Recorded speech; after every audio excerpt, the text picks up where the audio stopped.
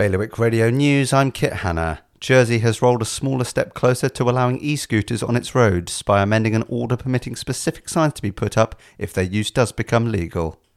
The chair of Guernsey's development company says the fledgling new agency must be prepared for a lot of public opinion and that trying to find something that works for everyone will be difficult. Official endorsement of car sharing and possible Jersey government funding is a seminal moment for green transport business Evie, its founder has said. And Guernsey's Lieutenant Governor is embracing island life, having been for a tour of the dairy to see how Guernsey milk is produced and packaged. For more on all of today's stories, visit bailiwickexpress.com. Your weather for today will be cloudy with rain, occasionally heavy with a high of 13 degrees.